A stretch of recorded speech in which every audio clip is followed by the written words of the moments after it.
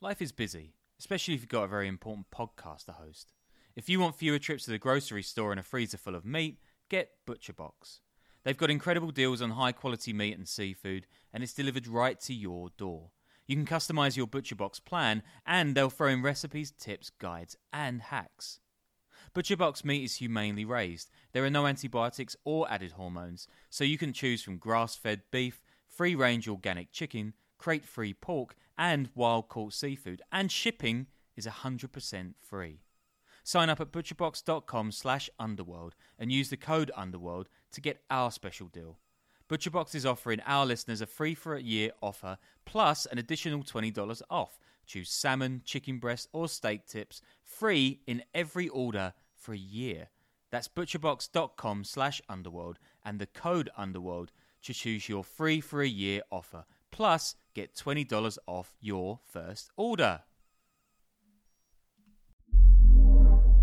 May 27th, 1981, and it's a lazy Wednesday afternoon at the Southern Hills Golf Club, an exclusive course just outside Tulsa, Oklahoma. And 55-year-old Tycoon Roger Wheeler has just finished his weekly round. It's hot, a good time for a 19th hole beer, but Wheeler won't even make it out of the parking lot. Sat a few yards away is a Pontiac with 4 men inside. None of them is dressed for golf. As Wheeler climbs into his vehicle's driving seat, one man steps out of the Pontiac and walks towards him. He's wearing a beard and sunglasses and looks, somebody remarked later, a bit like Kenny Rogers, only, quote, dark complexioned, with hair over his ears and a full beard, his black hair streaked with grey. In the cowboy's hand is a .38 police special revolver, and he's heading for Wheeler. The gunman's stride quickens as he reaches the businessman's offside window, then, bang! A single slug smashes through the glass and hits Wheeler right between his eyes, killing him instantly. The shooter then drops 4 unspent bullets as he sprints back to the Pontiac and his 3 accomplices, who speed away from the Southern Hills in seconds. The 4 rounds aren't a slip-up, they're a warning to anybody else who's thinking of following Roger Wheeler into the lucrative world of Alai, a strange, ultra-fast Basque racquetball game that draws millions of dollars in gambling each year. At first, witnesses to the slaying are too scared to speak. They know damn well this is an underworld hit. Perhaps it's Italians who've been eyeing up Alai long before Wheeler threw his fortune at it. The beard, the sunglasses, the killer did kind of look Italian after all. Or maybe it's Boston's Irish mob, the Winter Hill Gang, who'd be getting deep into the sport thanks to their connections with a former cop, insider, and a gaggle of current and former FBI agents. Between them, they've created a kind of corrupt Swiss guard around their gang's leader, James Whitey Bulger, a balding Air Force vet whose thirst for blood has been growing of late. Either way, Wheeler is dead, and America is shocked. Media swarm the Southern Hills, and authorities are talking about a new era in gang warfare. Eventually, the murder will bring cops, politicians, and some of New England's biggest gangsters crashing down. But not before many, many more people are dead, and Alai is consigned to graveyard lots on ESPN2. Welcome to the Underworld Podcast.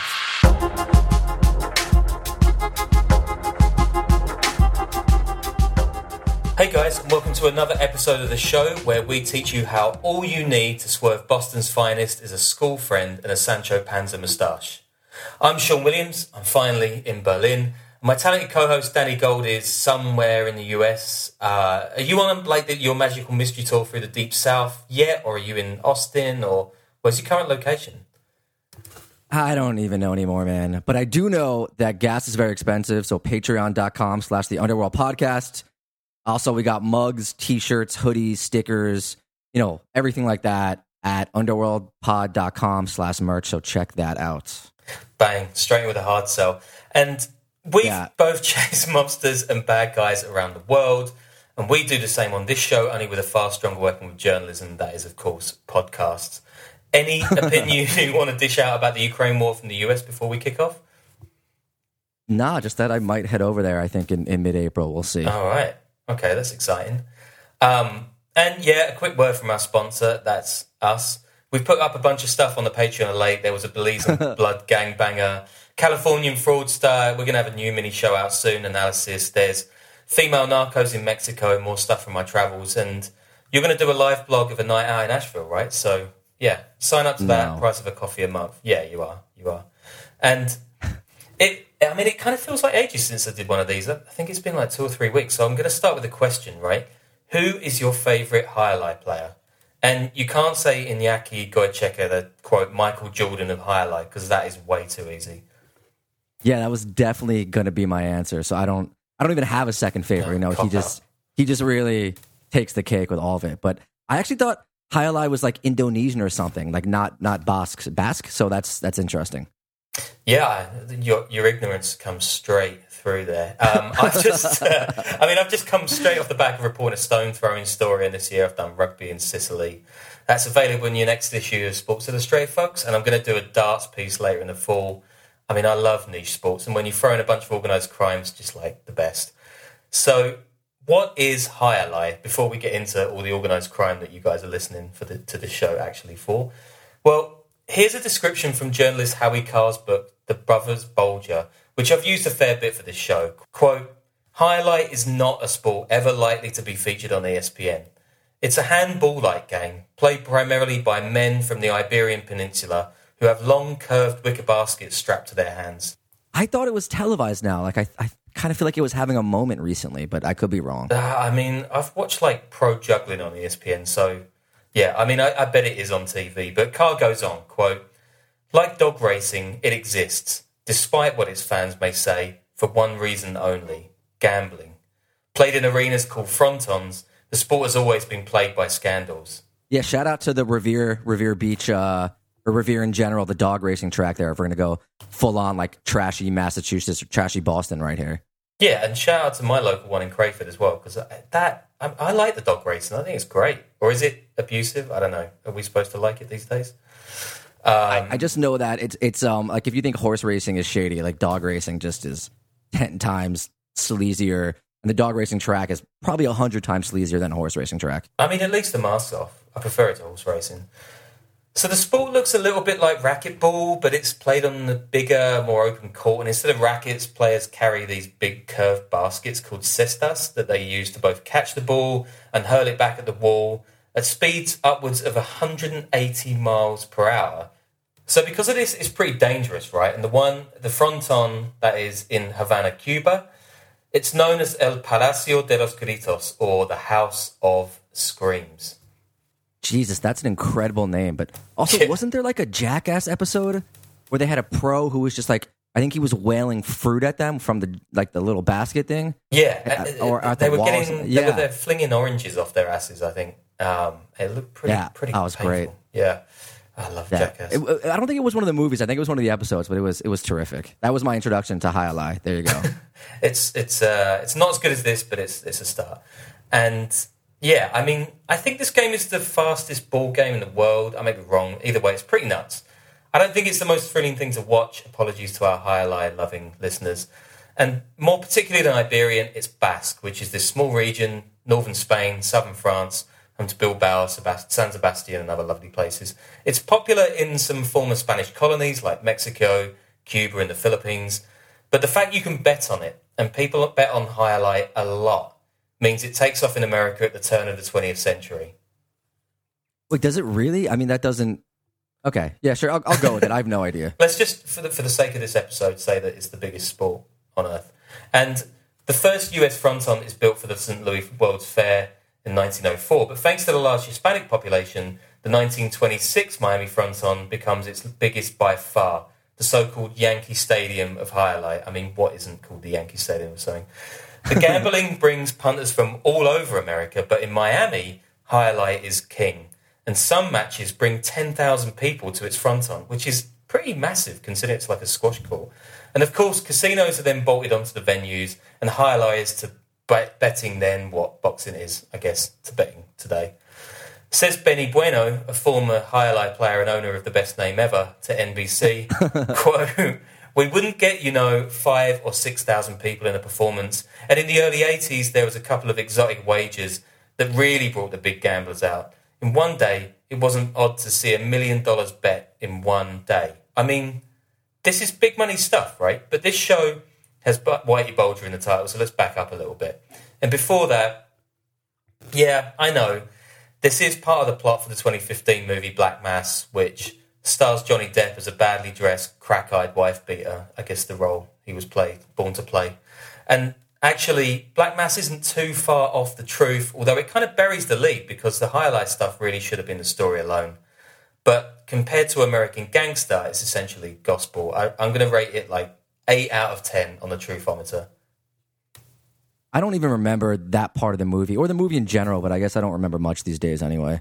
Yeah, I may have got the idea from this show by watching it on a recent plane journey. And I probably cried to Black Mass like I cry on every single plane movie. But less of that. That's a thing. I feel like that's a that's a thing that happens. Your blood or something, and it makes you cry. I don't know. It's something scientific, but like I'll get down with some tears on an airplane movie as well. Yeah, it could just be deep-seated depression, but anyway, we'll do a more in-depth episode about Whitey Bulger and the Boston Irish mob at some point. So I won't go too far into his backstory here, but here's a quick rundown of his life and crimes. Whitey's born in Boston in 1929, and he serves in the Air Force between 1948 and 1952.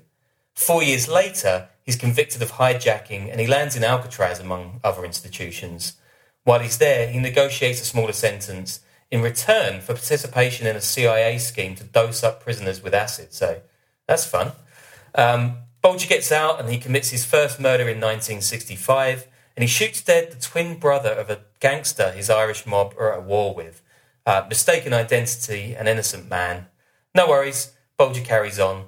He splits off from his Irish bosses and battles with the local Italian mafia with a patriarchal family. They'd actually make for a great episode too, I think, especially like the Rhode Island. I think it was 2 factions, but the Rhode Island faction, which would get into like Buddy Cianci and stuff, but I guess Crime Town already did that in their own way.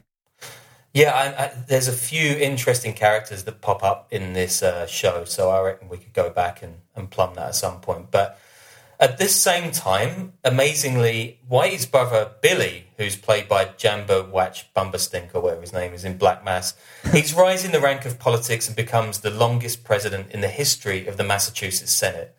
So in 1978, the year Billy first wins that role, Whitey is actually top of the pile in Boston's underworld, and he makes his biggest earnings fixing horse races.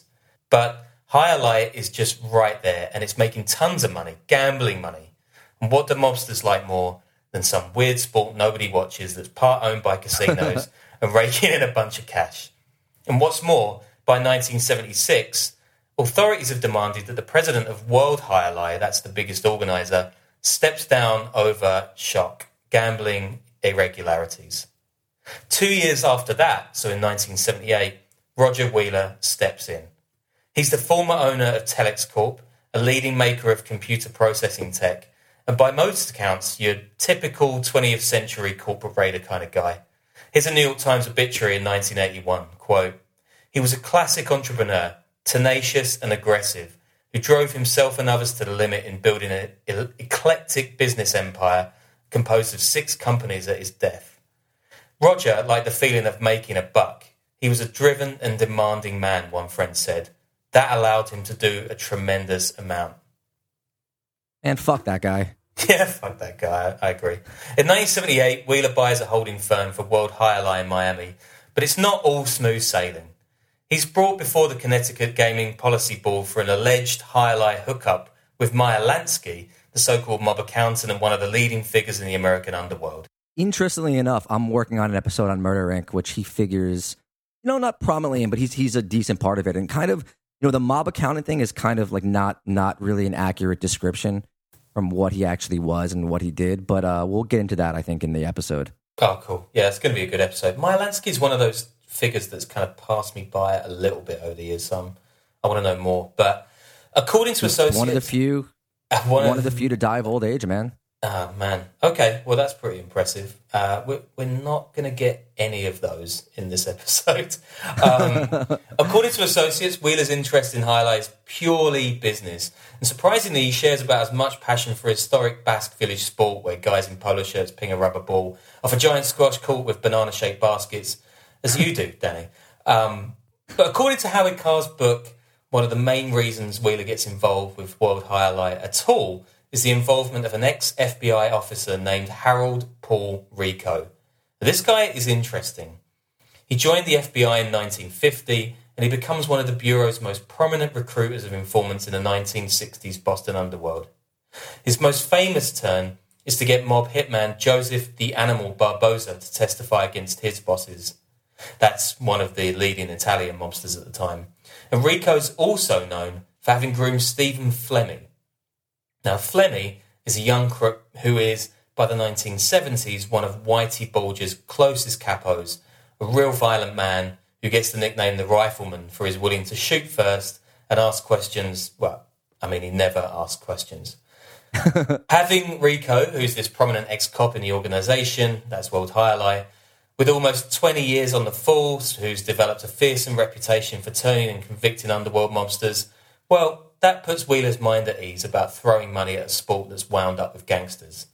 He throws $50 million into World Alai, which is turning a tiny annual profit of $6 million. It's a no-brainer. Now, World Alai has been owned by Bostonians going back to the 1920s, and it owns frontons, those are the Alai arenas, in Tampa, Miami, and more recently, one in Hartford, Connecticut. Wait, so World Alai, it's like the UFC, it's like the league or something of this sport. I was going to say the UFC is a really good analogy because it's there's like 3 or 4 major ones, and this is the one that basically everyone bets on. So yeah, there's WCW, but this is the big boy. Bulger is first brought into the sports fold by a fat accountant named John Callahan. Sorry, John, I've just teed you up as a fat accountant. According to one Boston private detective, this guy has, quote, a bad case of gangsteritis. He likes hanging out with wrong-uns, basically. Callahan briefly attended Yale in order to learn Chinese. He graduated with a degree in accounting from Bentley College, and he began working in his father's wholesale produce company in Charlestown, Massachusetts, which at that time had at least as many Irish mobsters as South Boston. Now, Callahan is even at one point the housemate of Johnny Martirano in Boston, who winds up being one of Whitey Bulger's most trusted triggermen. I mean, Callahan is knee-deep in the gang world. And once the original owners of World Alai pick him up, he gets to work embedding his mobbed-up pals in the sport. First, he gets H. Paul Rico in, who starts chatting up old bureau colleagues and taking them on trips to the Bahamas, which isn't suspect at all. And Whitey Bulger, he's soon making a packet off the game, skimming and providing protection, around $50,000 a week in today's cash. That makes Alai his biggest single earner before the Winter Hill gang picks up on the cocaine craze of the 80s. Mostly it's parking revenues the gangs are skimming from, which is kind of genius, right? Because it keeps a distance from the sport and the betting itself. Whelan keeps Callahan on at World Alai when he puts his money in.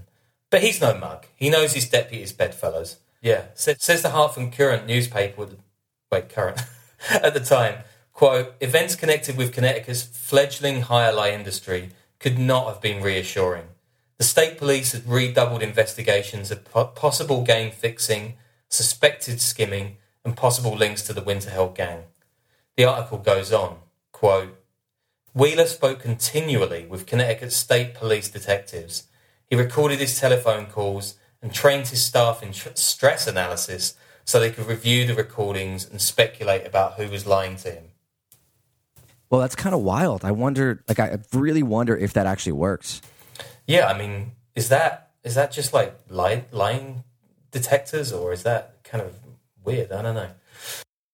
I think it's more like informal. It sounds like not probably just like analyzing the words and the way they breathe. I don't know, something along those lines, but kind of probably isn't right. scientific. Yeah. But no, he's recording phone calls, so I don't know. But it's interesting. That's all. Thank you. He became so concerned for his safety that he once had his pilot take his private jet up for a spin around the airport in Tulsa before he boarded a flight to Connecticut. I mean, your life's really going downhill when you have to get your private pilot to take your private jet like that. Here's an excerpt. I know, right? Here's an excerpt from the book One Murder Too Many. Quote, although Wheeler was reluctant to give interviews about his Alai interests, in 1979 he wisecracked to a Miami Herald reporter he brushed off, I have enough golf buddies. He also related, I feel comfortable surrounded with FBI types. We have 6 in the company here. When briefly interviewed by a Miami reporter in 1980, he expressed fear that a lengthier interview might expose him to kidnapping, and asked that the reporter note in his story that he employed several former FBI agents. And it goes on. While being vetted for a WJA, that's World Alai, front-on in Connecticut, Wheeler asked the state investigator, "Are these people I'm involved in, are they reputable people?" The investigator, Dan Twomey, was surprised by the question. "You didn't buy into a church, you bought into a gambling facility. If bad guys can buy into a facility, they will." Despite this, shortly before his death, Wheeler told someone that the New York Stock Exchange was a greater gamble than Alai. So Wheeler then launches an in-depth audit of the group's finances, looking for where the skim is, right? And first, he approaches a young cashier named Peggy Westcoat, who lives in a small home in Dade County. "Does she know what's going on in Hartford?" he asked her. Well, that is a fatal move. Callahan gets word of his boss's inquiry, and he passes it on to Bulger. In December 1980, 2 men break into Westcoat's home and hang her boyfriend near the front door. Then they grab Peggy and they drag her to the kitchen and wrap a noose around her neck, attaching it to the garbage disposal grinder in the sink. As they feed the rope into it, she gasps for her life. Then they switch the grinder off and grill her about the skim. When she tells them, they switch it back on again. When cops find the couple the next day, they chalk it up to a drug deal gone wrong. I mean, that garbage disposal thing, that's inventive and just brutal. It's horrific, kind right? of unnecessary. Yeah. It's horrible. When Wheeler gets word of the double slaying in Dade County, he realises that his newest possession is riddled with mafiosi, and he makes plans to sell off World Alai and remove the Connecticut connection. Now he realizes it, right? Yeah. I think it's taken him a little while, but he's getting there. And for the Winter Hill gang, right, this is just not going to do. So Bulger plots to have Wheeler himself killed. But Bulger, he makes a really weird decision. Rather than go for one of his trusted gunmen for the Wheeler hit, like Flemmy or Martirano, he reaches out to this Florida guy called Brian Halloran. That's the guy played by Peter Sarsgaard in Black Mass. Halloran is a drunk, and he's a coke fiend. And he's even screwed up before. He messed up a loan connection, and that led to the incarceration of Johnny Martirano's brother Jimmy in 1974. What's more, Halloran's own brother is a state cop, and he's connected to older Winter Hill mobsters Bulger has long gone against. According to Howie Carr's book, it's only Callahan's say-so that persuades Bulger that Halloran is the guy for the Wheeler job. So that's Halloran, Callahan, Bulger. Sorry, guys. But the plan falls through when Whitey Bulger finds out that Halloran has given a ride to Louis Litif, and that's a bookmaker who'd been murdering without Whitey's consent, and whom Whitey himself had shot dead earlier in 1980. Halloran is a potential witness to a Winter Hill murder and a muck-up to boot. The crew sends Halloran packing before placing 20 grand in his car a few weeks later.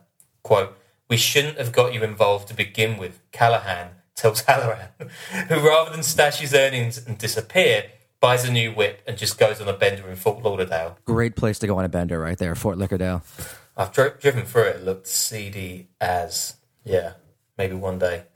That is, by the way, so that bender in Fort Lauderdale, that is also a pretty bad idea. But for now, coked up Halloran is off on his own, enjoying his newfound windfall. For now, the Winter Hill sights are set firmly on Roger Wheeler. It's Rico, the former FBI agent's intel, that lets Whitey know that Wheeler, a creature of habit, is often to be found at the Southern Hills Country Club in Tulsa. That's this super exclusive place, founded weirdly during the Great Depression, and also, weirdly, is just about to host the PGA Championship this May. Is that, like, how exclusive can something be if it's in Oklahoma? No offense to Oklahoma. I'm going to take that as a great offense on behalf of my former Okie friends. I mean, because it's the South, it's kind of even more exclusive, right? Because it's got all that fun past. But anyway, this time the Winter Hill boys are taking absolutely no chances. They call in fugitive killer Stevie Flemmy, one of Whitey's closest confidants, and he's linked to the Boston Mafia, the Patriarca family, to do the dirty. Flemmy is portrayed in Black Mass, the movie, as this conscience-racked gangster who flinches at the worst episodes of violence. And if I recall, even gets the emotional final word in the movie. But in real life, he's a convicted paedophile and prolific murderer. For what it's worth, Flemmi will later point to Whitey at trial and say, quote, "You want to talk about paedophilia? Right over at that table." So just, you got pedos flinging accusations of pedos at each other. It's just nice guys. Anyway, Flemmi and a couple others fly to Tulsa and case out the Southern Hills, and Whitey sends a bunch of untraceable .38 police special revolvers. Days later, Wheeler is dead at the wheel of his car. Now, you might think that, a killing in broad daylight, there'd be plenty of witnesses.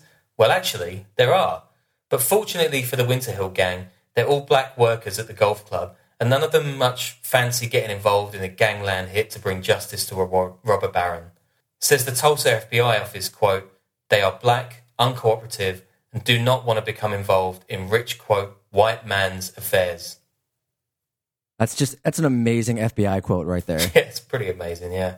And next, after Wheeler, now it is Halloran's turn. In the fall of 1981, somebody fires a shot at his apartment in Quincy, near Tallahassee.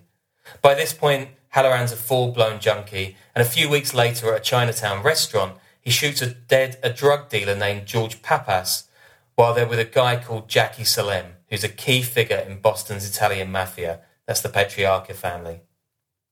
But wait, he wanted Halloran dead just to wrap up like loose ends? Yeah, exactly. And Halloran by this time has just gone off the rails. This murder kind of proves the point. And then he's definitely in with the Italian mafia, who Whitey's kind of like got this simmering conflict with. So he's not really going to be around for too much longer. So this killing of the drug dealer George Papas, this gives Whitey a great chance to off Halloran and blame it on the Italians. And Halloran knows it. He turns himself into the Boston police, but they won't protect him. Writes one officer, quote, "Source advised that the mafia want Brian Halloran hit in the head to shut him up as a potential witness." But Halloran is not even the next person on the Winter Hill Alai chopping block. In September 1981, Steve Flemmi brings his girlfriend Debbie Davis to the Flemmi home in Boston. She's been dating other guys, including a Mexican, who's already been shot dead. She knows too much about the Winter Hill's many scams. As she enters the home, Whitey strangles her in front of Stevie. This bit is pretty truly portrayed in the movie, aside from a fictional stint in jail for Davis. Then Whitey's men strip her, cut off her fingers and toes, and dump her in the nearby Neponset River. Says Kevin Weeks, a young Winter Hill gang enforcer portrayed in Black Mass by Jesse Plemons, quote, "I go and use the bathroom upstairs, and as soon as I come down the stairs, I see Stevie and Deborah come in, and I hear boom, boom. I walk in and see that Jimmy had strangled her. I thought that she was dead, but then Stevie put his head on her chest, said she was still alive, and he put a clothesline rope around her neck, put a stick in it and twisted. And then after, Stevie dragged her body downstairs and pulled her teeth out.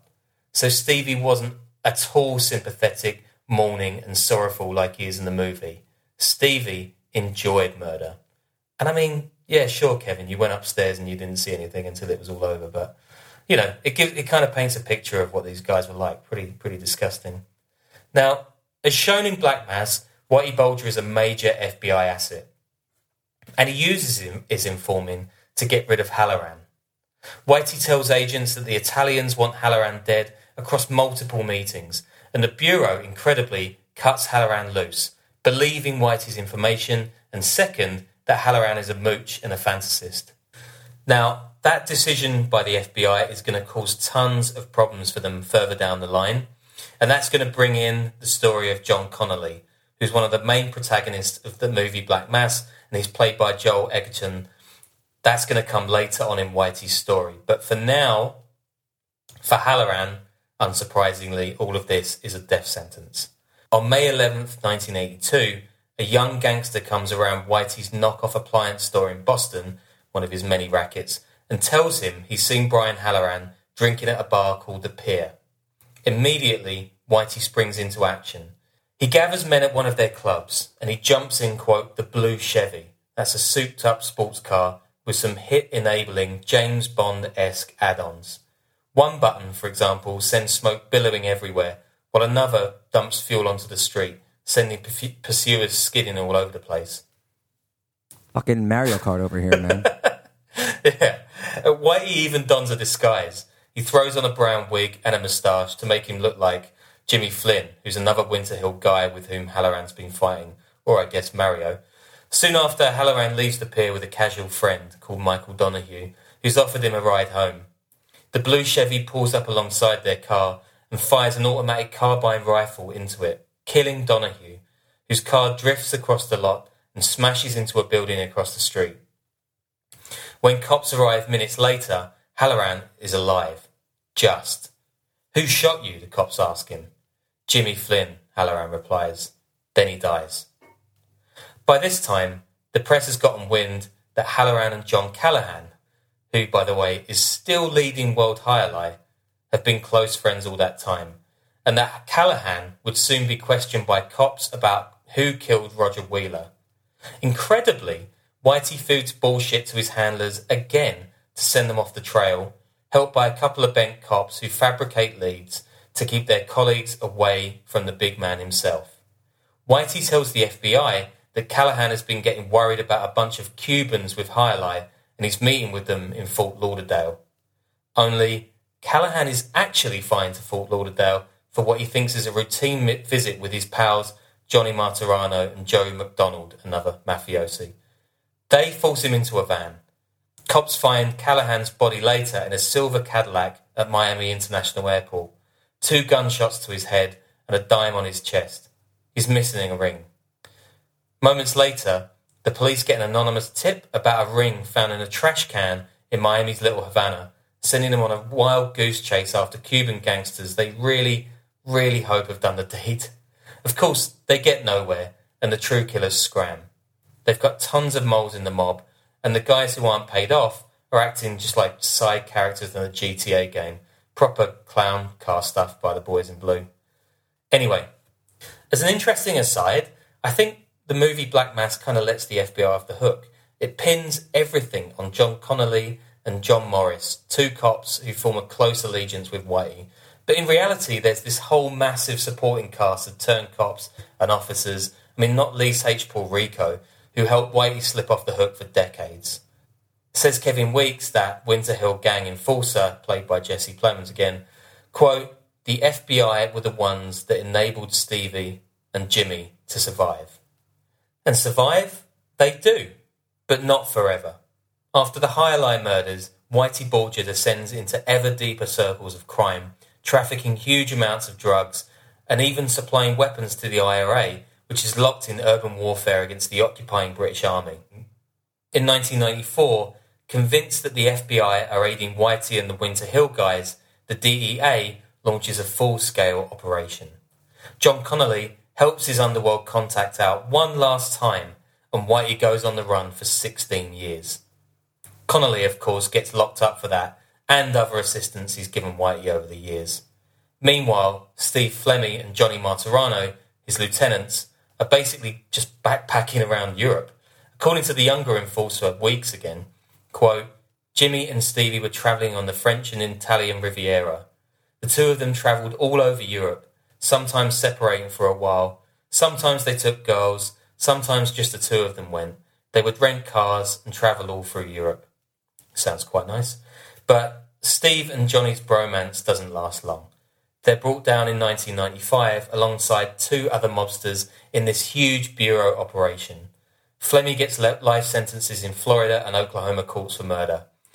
Martirano gets charged with racketeering. But in 1999, he turns state's witness and he confesses to over 20 underworld slayings, including Roger Wheeler and John Callahan. As part of this deal, he gets just 12 years in jail. That's like 7 months per murder, which is pretty incredible lawyering there, Johnny. And he was actually let out in 2007. What? Who did he give up in this deal? Jesus. Yeah, everyone, but still, that is unbelievable. So next up for the Bureau is H. Paul Rico. Remember him? That's the 20-year mafia-busting FBI agent who crossed over to the dark side and helped Whitey Bulger eliminate anybody in his path to high life riches. In 2003, Oklahoma and Florida authorities arrest Rico in connection with Roger Wheeler's death, part of a sprawling plan to root out the bent cops who'd let all this madness happen in the first place. Now, there's already something that's sticking in the cops' craw, and that is that Rico has allowed a mafia member named Joseph Salvati to be framed and spend over 30 years in prison for a murder they know he never committed. And when questioned about that case, Rico says in court, quote, "What do you want? Tears?" But Rico died in 2003 while under indictment for the Wheeler murder, and he never faces justice. Says a lawyer involved in Rico's case to the Boston Globe, quote, "Mr. Rico takes with him many unanswered questions to his grave. But more importantly, the information he had could have shed light on many others who were involved in his wrongdoing over many years with the FBI." Cops also lose track of Whitey Bulger for years. The only credible sighting of him since heading out on the lam is in 2002 in London. But in 2011, he's captured in Santa Monica aged 81, and in 2013, a South Boston court finds him guilty on murder, racketeering, and illegal firearms possession charges. Whitey gets 2 life terms for his crimes, but he doesn't even make it 5 years before he's murdered in prison, people beating him to death while he's in a wheelchair. I imagine for being a snitch, right? Yeah, and just for being Whitey Bulger. I mean, he's turned on everyone over the course of his life. Investigations into that particular murder are shockingly still going on. 2 inmates spent almost 3 years in solitary for it, but nobody's been charged. Here's a great piece by Michelle McPhee at LA Mag, quote, "James Whitey Bulger was 89, incontinent, and so frail he was confined to a wheelchair on that late October day in 2018.